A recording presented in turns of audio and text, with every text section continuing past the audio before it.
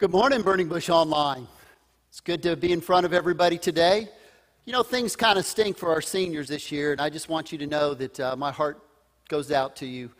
No proms, graduation date has been moved.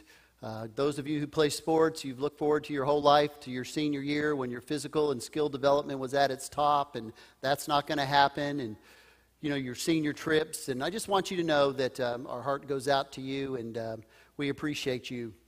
So this morning I want to start out by asking you to do something. I want everybody to get out their cell phone. I am not naive enough to think that your cell phone is in a different room or that it's not on this morning. Some of you are probably multitasking as I speak. But I want to ask you not to do that for a few moments, but I want everybody to pull out their cell phones. Did you know, hold it in your hand, that you have more power in your cell phone than NASA did when they sent the first man to the moon? In your hand, you have more power than the first astronauts had when they went into space. I want to show you a picture, and we're using some new technology today. We're going to see how it goes. But this is a picture of the first hard drive. That hard drive is about the size of 2 refrigerators. It weighs thousands of pounds, and that great big hard drive holds about 5 megabytes of storage. Now, if you're not sure how much that is, 5 megabytes would be approximately 2 really high-quality pictures, or a very large Word document, or about a 10-minute audio file. That's all that massive hard drive held. In your phone, even if you have a cheapy phone, you have 1,000 times that amount in storage at least. If you have a more expensive phone with lots of storage, you probably have 10,000 times that amount of storage just in your phone. You don't have any idea probably how much power you carry around in your pocket and in your purse. And perhaps that's why Time Magazine in 2007 called the iPhone the invention of the year. I believe that the smartphone is the most revolutionary invention there has ever been. It has changed behavior. Nothing else comes close. Not the wheel, not the tire, not the steam engine, not the automobile. Nothing comes close to this invention.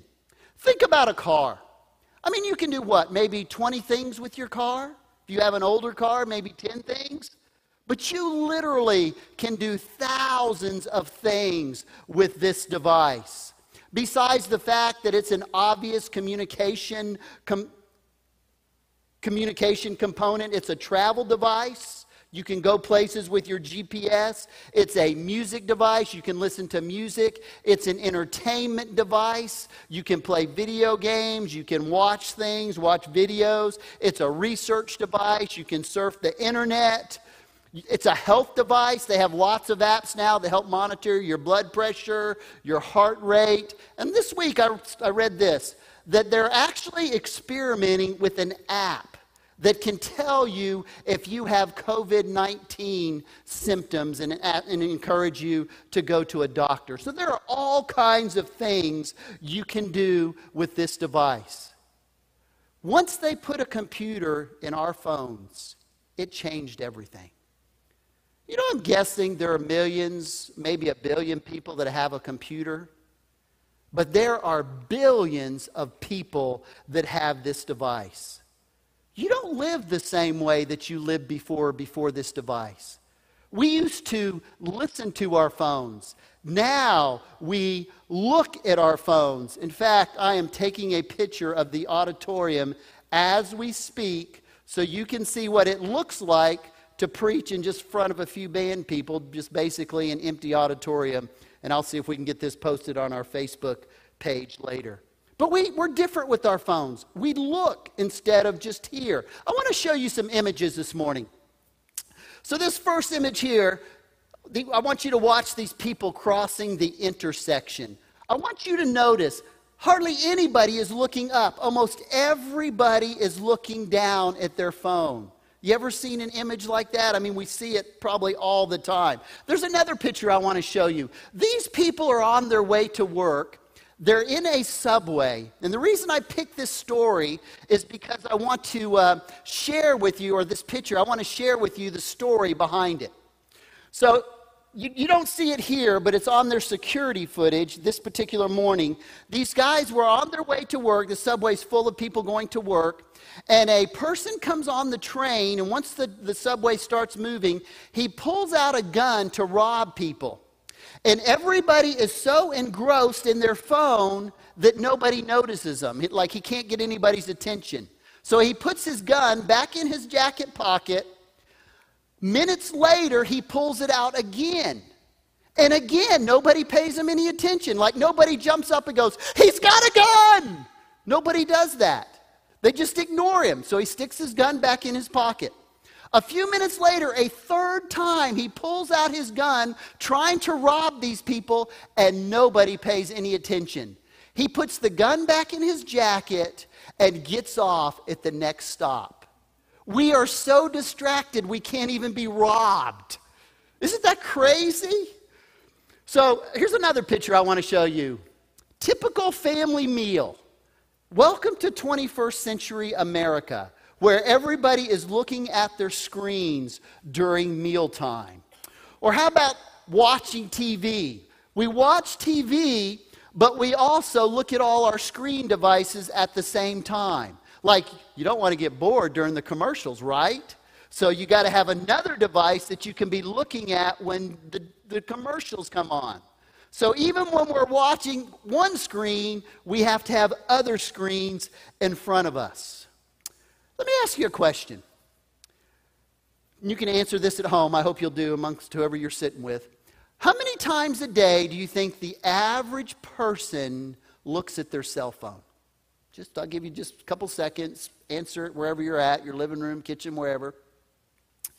The answer is, we look at this device 80 times a day. That doesn't mean we send out 80 texts, because some of you send out more and some of you send out less.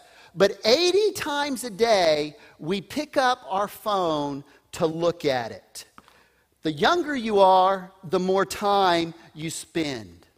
So here's what we want to do this morning. We're in this series talking to your kids about the important stuff.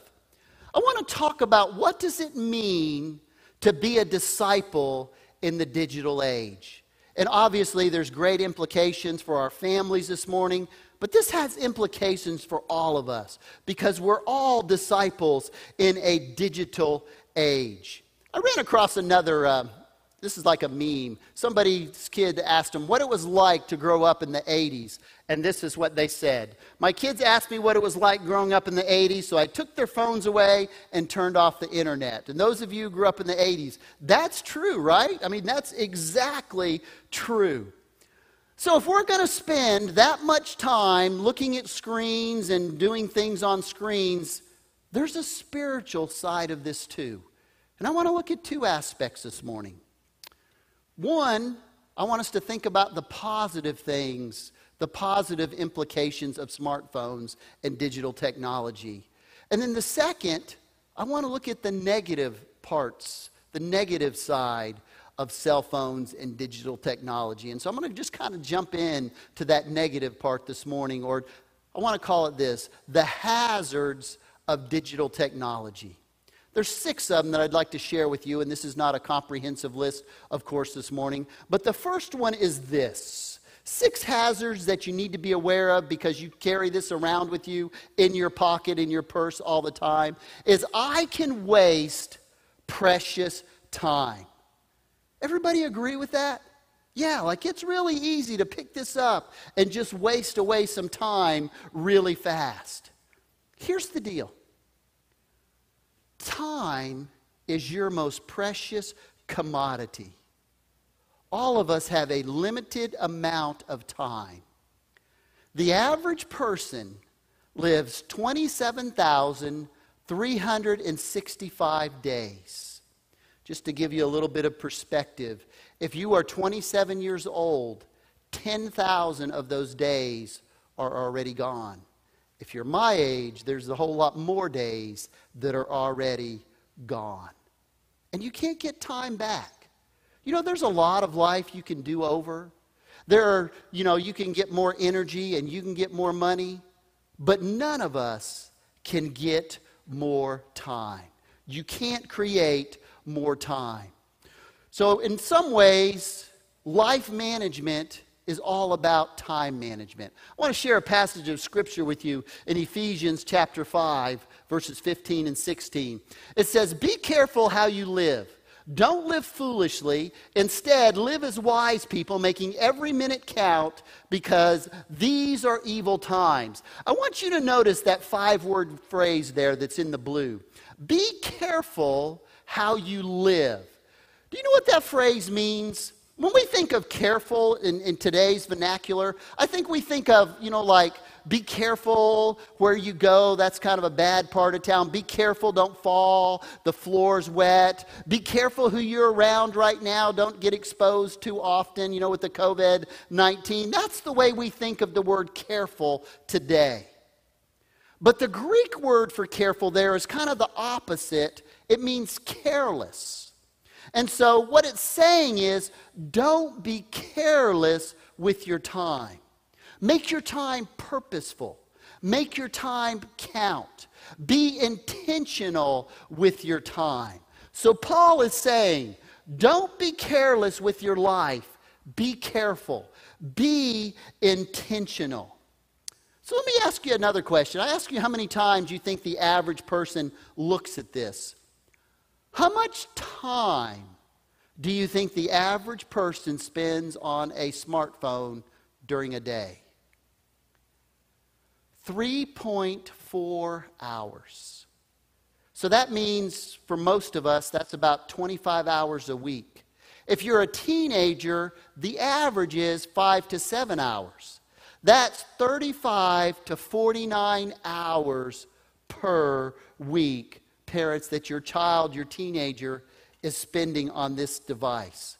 So if you take the average number of hours that the average person spends, and you take the number of days that the average person lives, you are going to come up with the fact that the average person is going to spend 11 total years of their life on their smartphones. And that doesn't count other devices.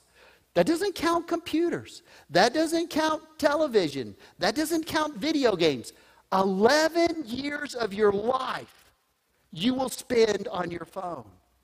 Now, that doesn't mean it's all wrong. Spending time on your phone is wrong. We're not saying that this morning. I'm just saying, is it a wise use of your time the way you're spending it on your phone? It's not a sin to get your phone out and spend 5 hours watching kitty cat videos. That's not a sin. It's not wicked. It's not evil. You can lay in bed at night. I like that video. I don't like that one. Ooh, that one's funny. You can do that. You can go to ClickBaits and just click on one after the other. But it is a smart way to use your time. Is that smart? It's not that they're wrong, but are they necessary? If evolution were true, what we would look like in 100 years? We would have giant thumbs, wouldn't we? We'd have these great big oversized thumbs and probably little bitty hands. Proverbs chapter 12, verse 11 says this: "Only a fool idles away his time." Be careful how you spend your time. You've only got so much of it.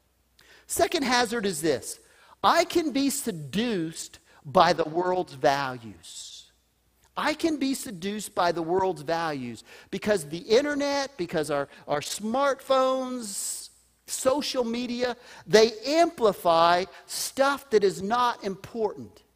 And they make it seem really, really important. And the world's value system, and that's what's promoted on this for the most part, and on the internet and on our televisions. The world value system is about telling us how to think, what to buy, what's cool, what's not cool, how to feel, what's hip, what's not hip. And the world is constantly shouting at us through technology, through our smartphones, through the internet, through television. And here's the thing. If you watch it long enough, you're going to begin to copy it. And you're going to begin to believe what the world's value system is. And it's going to begin to tell you how to think and how to feel and how to dress and what you should act like. And that's why the Bible tells us in Romans 12:2, do not conform to the pattern of this world. Don't copy the behaviors. Don't copy the customs of the world, is what this verse is telling us. You know, it's fascinating to me that the Bible tells us to love people and not like the value system of the world, or not to conform to the value system of the world. But I think a lot of times Christians, we get it backwards. We don't like people, but we love the value system of the world. And a lot of times you can't tell any difference between a Christian's behavior and a non-Christian's behavior. We kind of get it backwards. The world tells us, well, only the beautiful matter. You know, if you're beautiful and thin, big and strong, then you're an important person. Well, the wealthiest are the people that count. The smartest people are the ones that count. That's what the world system communicates to us. Is it any wonder that so many teenagers and children struggle with their identity, and adults too? Because they're trying to buy into that system and they don't fit. I'm not the most beautiful person. I'm not the smartest person. I'm not the most athletic.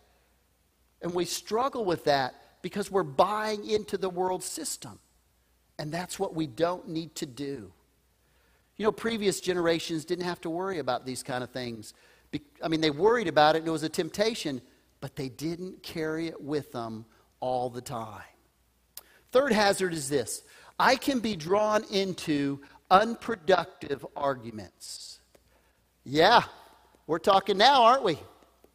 Anybody there? We stepping on some toes now?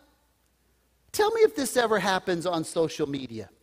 Have you ever heard someone say something outrageous and then you just get offended really quick? And you think to yourself, I need to straighten them out. Somebody needs to straighten them out, and obviously nobody else does. I'm going to share some facts with them, and I'm going to let them know how wrong they are. And you read stuff online, and you go, that is so wrong. That's just not right. And you attack. Or maybe you don't call it attacking. You're just going to tell them in brotherly love. And like, how often do you really change somebody's mind? Like never, right? Like we get in these arguments and we hurt people's feelings, and it kind of goes back to what we talked about last week. When you're offensive, you just make people defensive. When you get like that, you're abrasive and you're not going to change anybody's mind. Don't respond to those kinds of arguments. Now, you might think the Bible doesn't say anything about this. Listen to Titus chapter 3, verse 9. Never get involved in foolish controversies and genealogies and arguments and quarrels about the law, because these are unprofitable and useless. I want you to notice that word over there in blue, the word never. Do you know what that word means in the Greek? Never. The exact same thing. It means never. So in this passage, we're being told, don't get involved in foolish arguments. Don't be getting involved in genealogies. Don't be getting involved in ethnic kind of arguments. Don't be getting involved in racist kind of arguments. Don't be getting involved in family pedigree. It also says, don't get in arguments and quarrels about the law. When he says law there, he's talking about Scripture. Old Testament law specifically is what he's dealing with, but it would include all of Scripture today. He says, don't argue with people about Scripture. Why? He says, because it's pointless. It's useless. Don't do those kinds of things. So he's not just addressing the office or school or something. It applies to the internet too. Don't get involved in senseless arguments on the internet or fights. What does God say to do with these kinds of people? Over in Proverbs chapter 26, verse 4, don't answer their foolish arguments or you will become as foolish as they are. In other words, you're going to look just as dumb as they are if you engage in these types of arguments. And we spend all of this time worrying about what other people think, and sometimes they're complete strangers to us. Who is it that we really should be paying attention to what a person thinks about us? Shouldn't we really care more about what God thinks? Over in the book of Matthew, chapter 12, verse 36.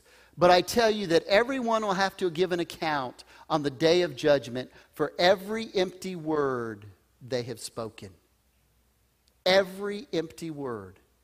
All of us are going to have to give an account for everything we say. And that includes things that we put on the internet too.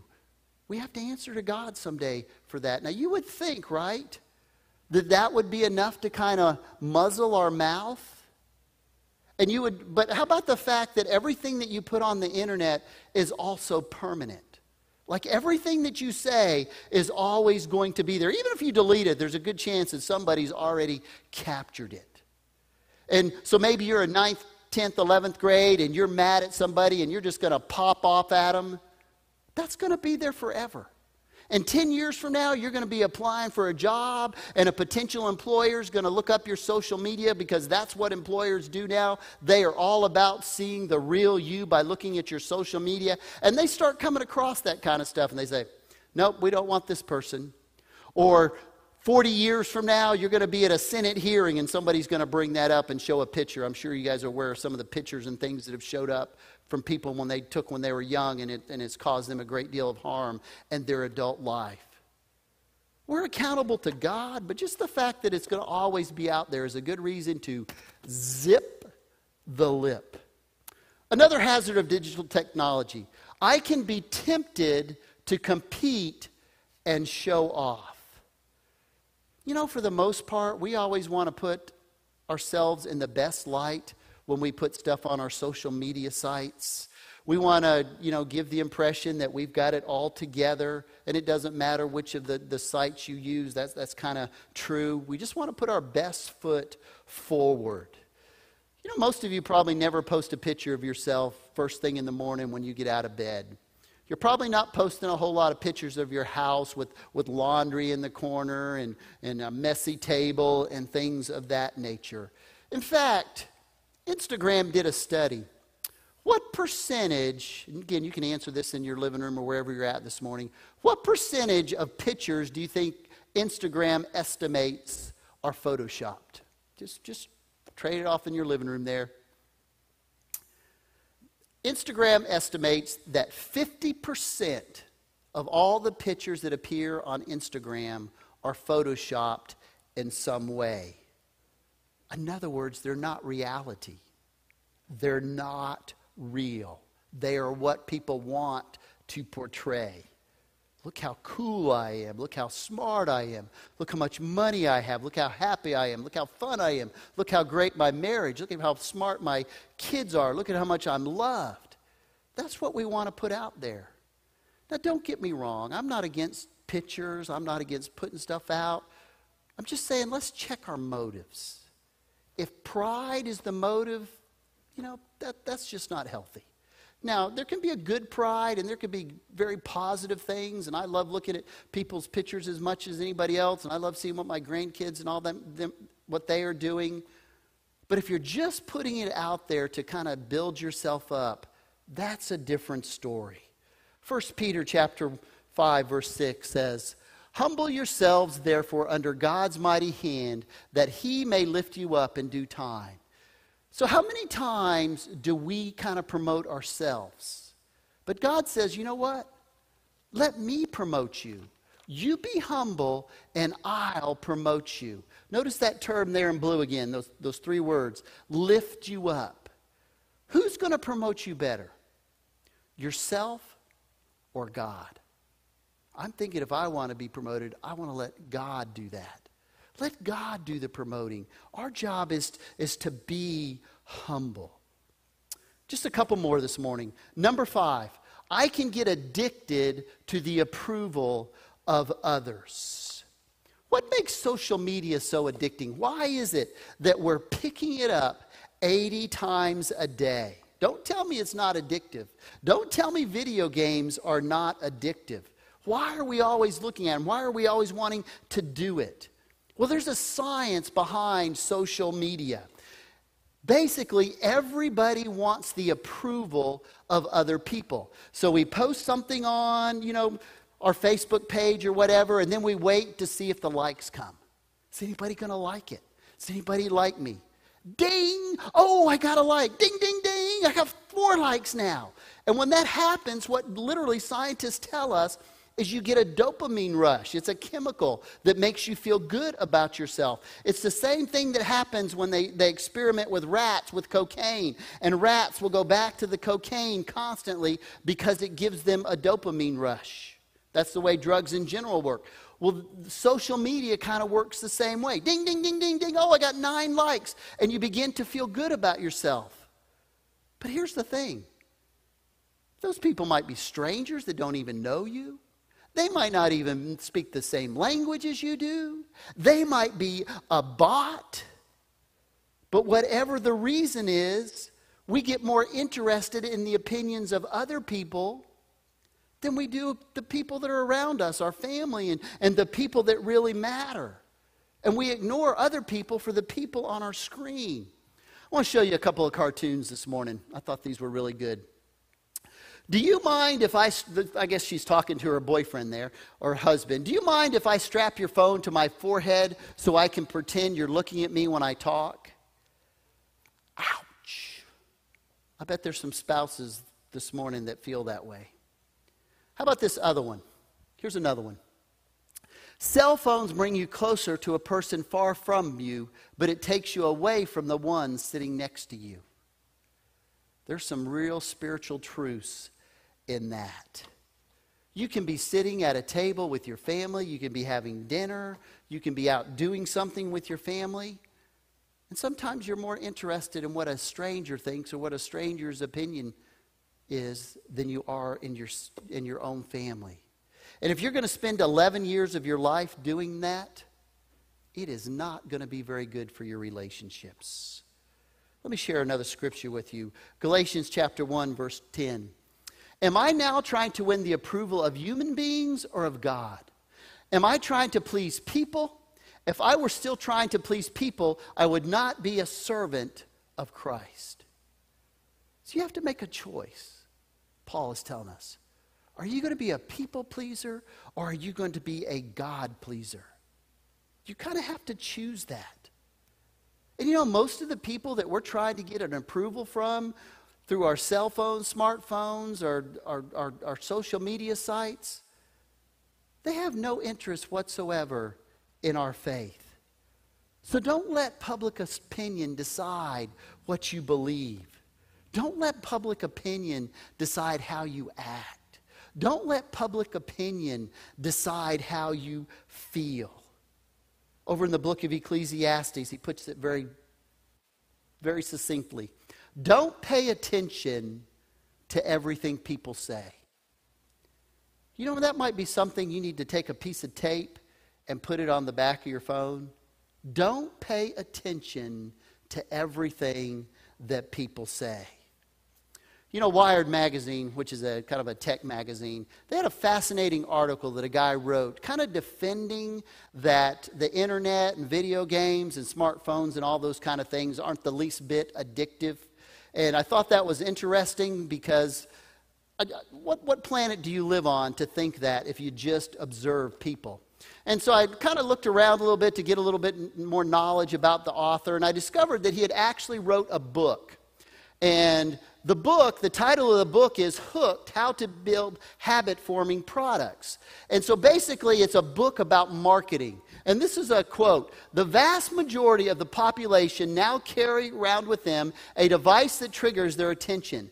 Businesses and services can get them thinking or acting in desired ways around the clock. So the same guy that says they're not addicting, he's kind of hypocritical here, the guy that wrote that article, also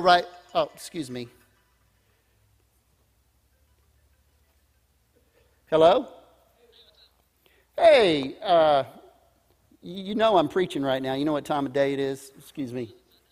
Yeah, I know the Dallas Cowboys had a really good draft. It was an A-plus draft, but, you know, I can't talk right now, okay? I'll get back to you. No, not right now. No, can't talk. Bye. So that brings me to my next point. Phones can be distracting, can't they? Can they not? And how many times do we make them too important? They distract us anytime and anywhere. We allow them to interrupt meals and conversations and study time, prayer time, recreation, dates, and even sermons sometimes. Probably not me most time. Probably you every week, I bet. Like I said, I'm not naive enough to believe that y'all just all put your phones in the bedrooms and leave them there while you're watching our morning services.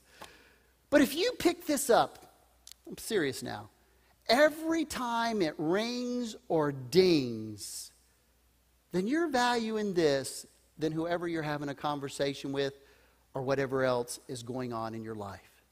If you are just constantly picking this up. You know, folks get mad at me sometimes, Eddie Boland, because I don't always pick up and answer my phone or text when somebody answer a text immediately. Listen, I'm not talking to Eddie now, I'm just talking in general. Listen, I have a life. I don't carry this thing around with me all the time. And even if I do have it with me, sometimes I look, and if I think it's on my day off or in the evening or something, and I don't think it's an emergency, then I'm going to catch up to it later in the day. Because you have to ask yourself the question, who's the master? Is this the master of your life, or are you the master of your life? Who's the tool and who's the user of the tool? Who's the owner of the phone? If this can interrupt you anytime, anywhere, then it's running your life, and it's going to distract you from what is most important. You know, a couple of weeks ago, we talked about Mary and Martha and Lazarus and Jesus. And I want to just revisit that story for just a moment because I think there's a very important application for us this morning. So the story goes, you may remember that Jesus had these friends, Mary, Martha, and Lazarus was sick. And so they sent word to Jesus that Lazarus was going to die. Jesus, can you hurry up and get here? And Jesus is only about half a day's walk away, but it takes him 3 days to get there. And he's doing miracles and doing his thing on the way there. And when he finally gets there, Lazarus has died. And of course, they're upset about it. But it tells us in Luke chapter 10, verse 39, it tells us that she had a sister called Mary who sat at the Lord's feet listening to what he said. So she refers to Martha here. And so when Jesus finally arrives, Lazarus is dead. Martha's busying herself making a meal and all those kinds of preparational kind of things. Mary just sits down and she just listens to what Jesus has to say. Think about that. That's what we need to do every day. We need to sit down every day. It's called a quiet time. Jesus, what do you have to say to me? God, what do you want me to learn today?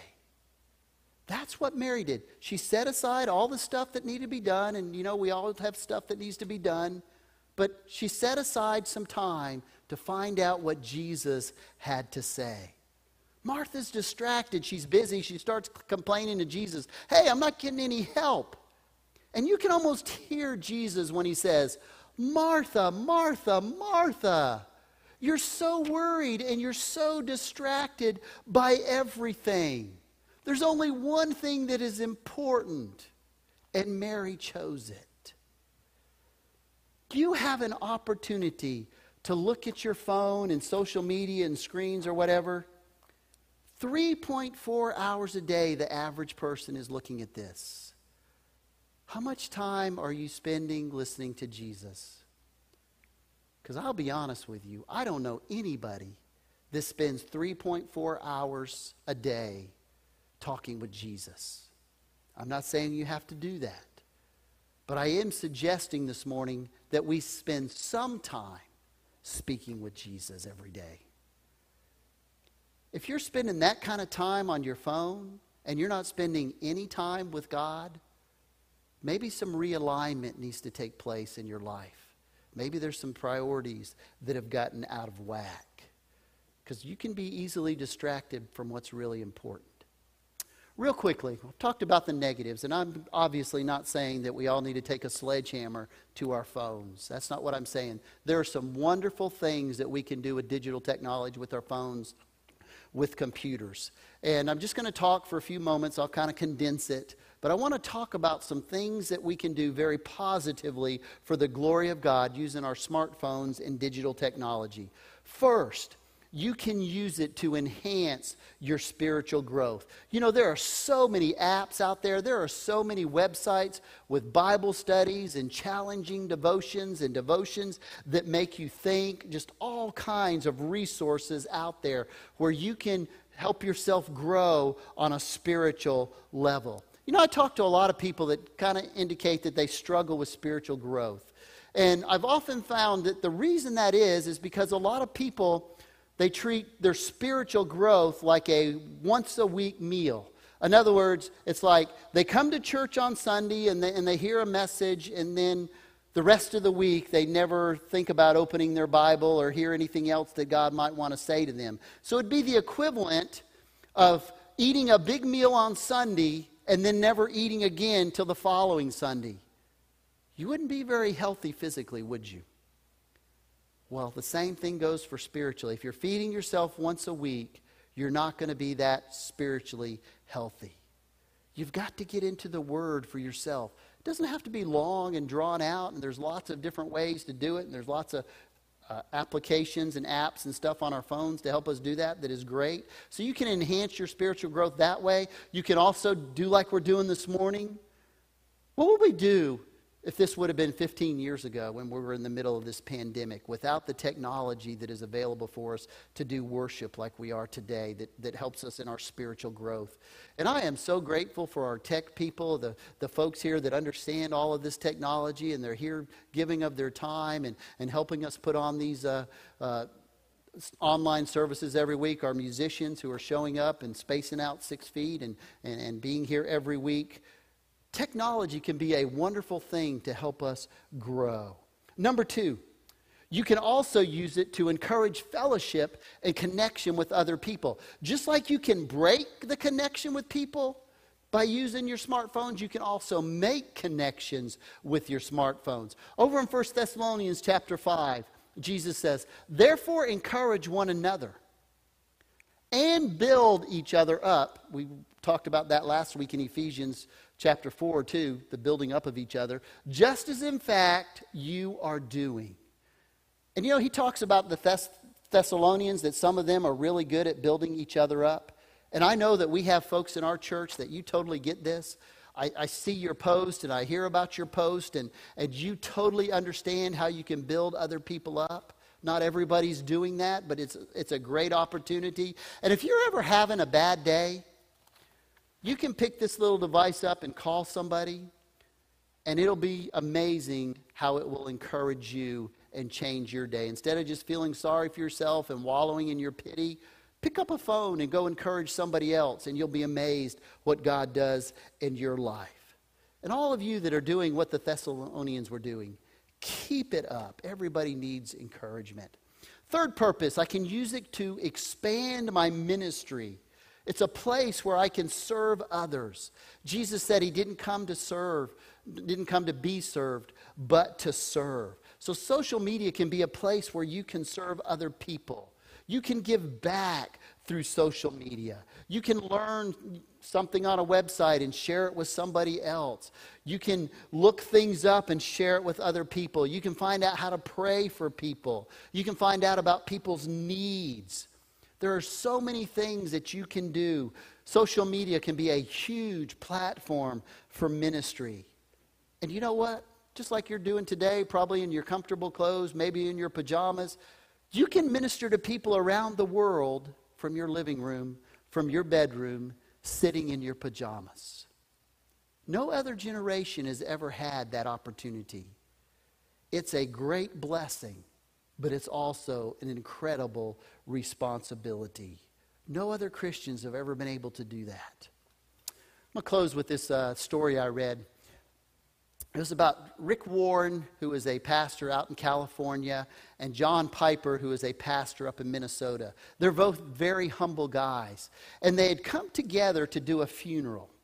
And they were on the stage, and I guess the funeral maybe hadn't started yet, and they were just sitting next to each other. And this was when Twitter had just kind of come out. And John Piper, this older, very humble gentleman, leans over to Rick Warren and goes, "I'm on Twitter." And Rick looks at him and he's like, "That's the most narcissistic thing I've ever heard of. Why would you do that?" And John Piper said, "So I can mentor people."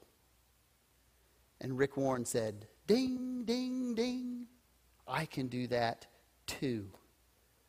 So there are all types of positive things. I've only mentioned 3, but if you start thinking about it, they all have tentacles that go in all kinds of directions. So here's kind of your homework today. Just pick one of those 6 things that I've mentioned this morning. Which one is an area that maybe you need to do a little bit of realignment with? And then of the 3 that I've talked about this morning, which of those today could you do something? Encourage somebody, whatever it is. Look up a website or something. But whatever it is, I want to encourage you to do those 2 things this week. Let's pray. Heavenly Father, we come to you today, and Father, we thank you for your word, and Father, we just thank you for the way that your word touches so many areas of our life. Father, we do thank you for technology, and Father, when we can manage it, it's a wonderful tool. I thank you for people that fully understand this and, Father, give of themselves. I thank you for all the people here that make this happen every week.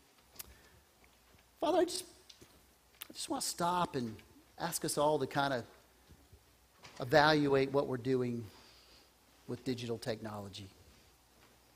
Father, if we got it out of balance, do we need to kind of realign some things? Father, if that's the case, I ask that you speak to those of us who are up here on the stage today as well as those that are in other places watching. Pray all these things in Jesus' name.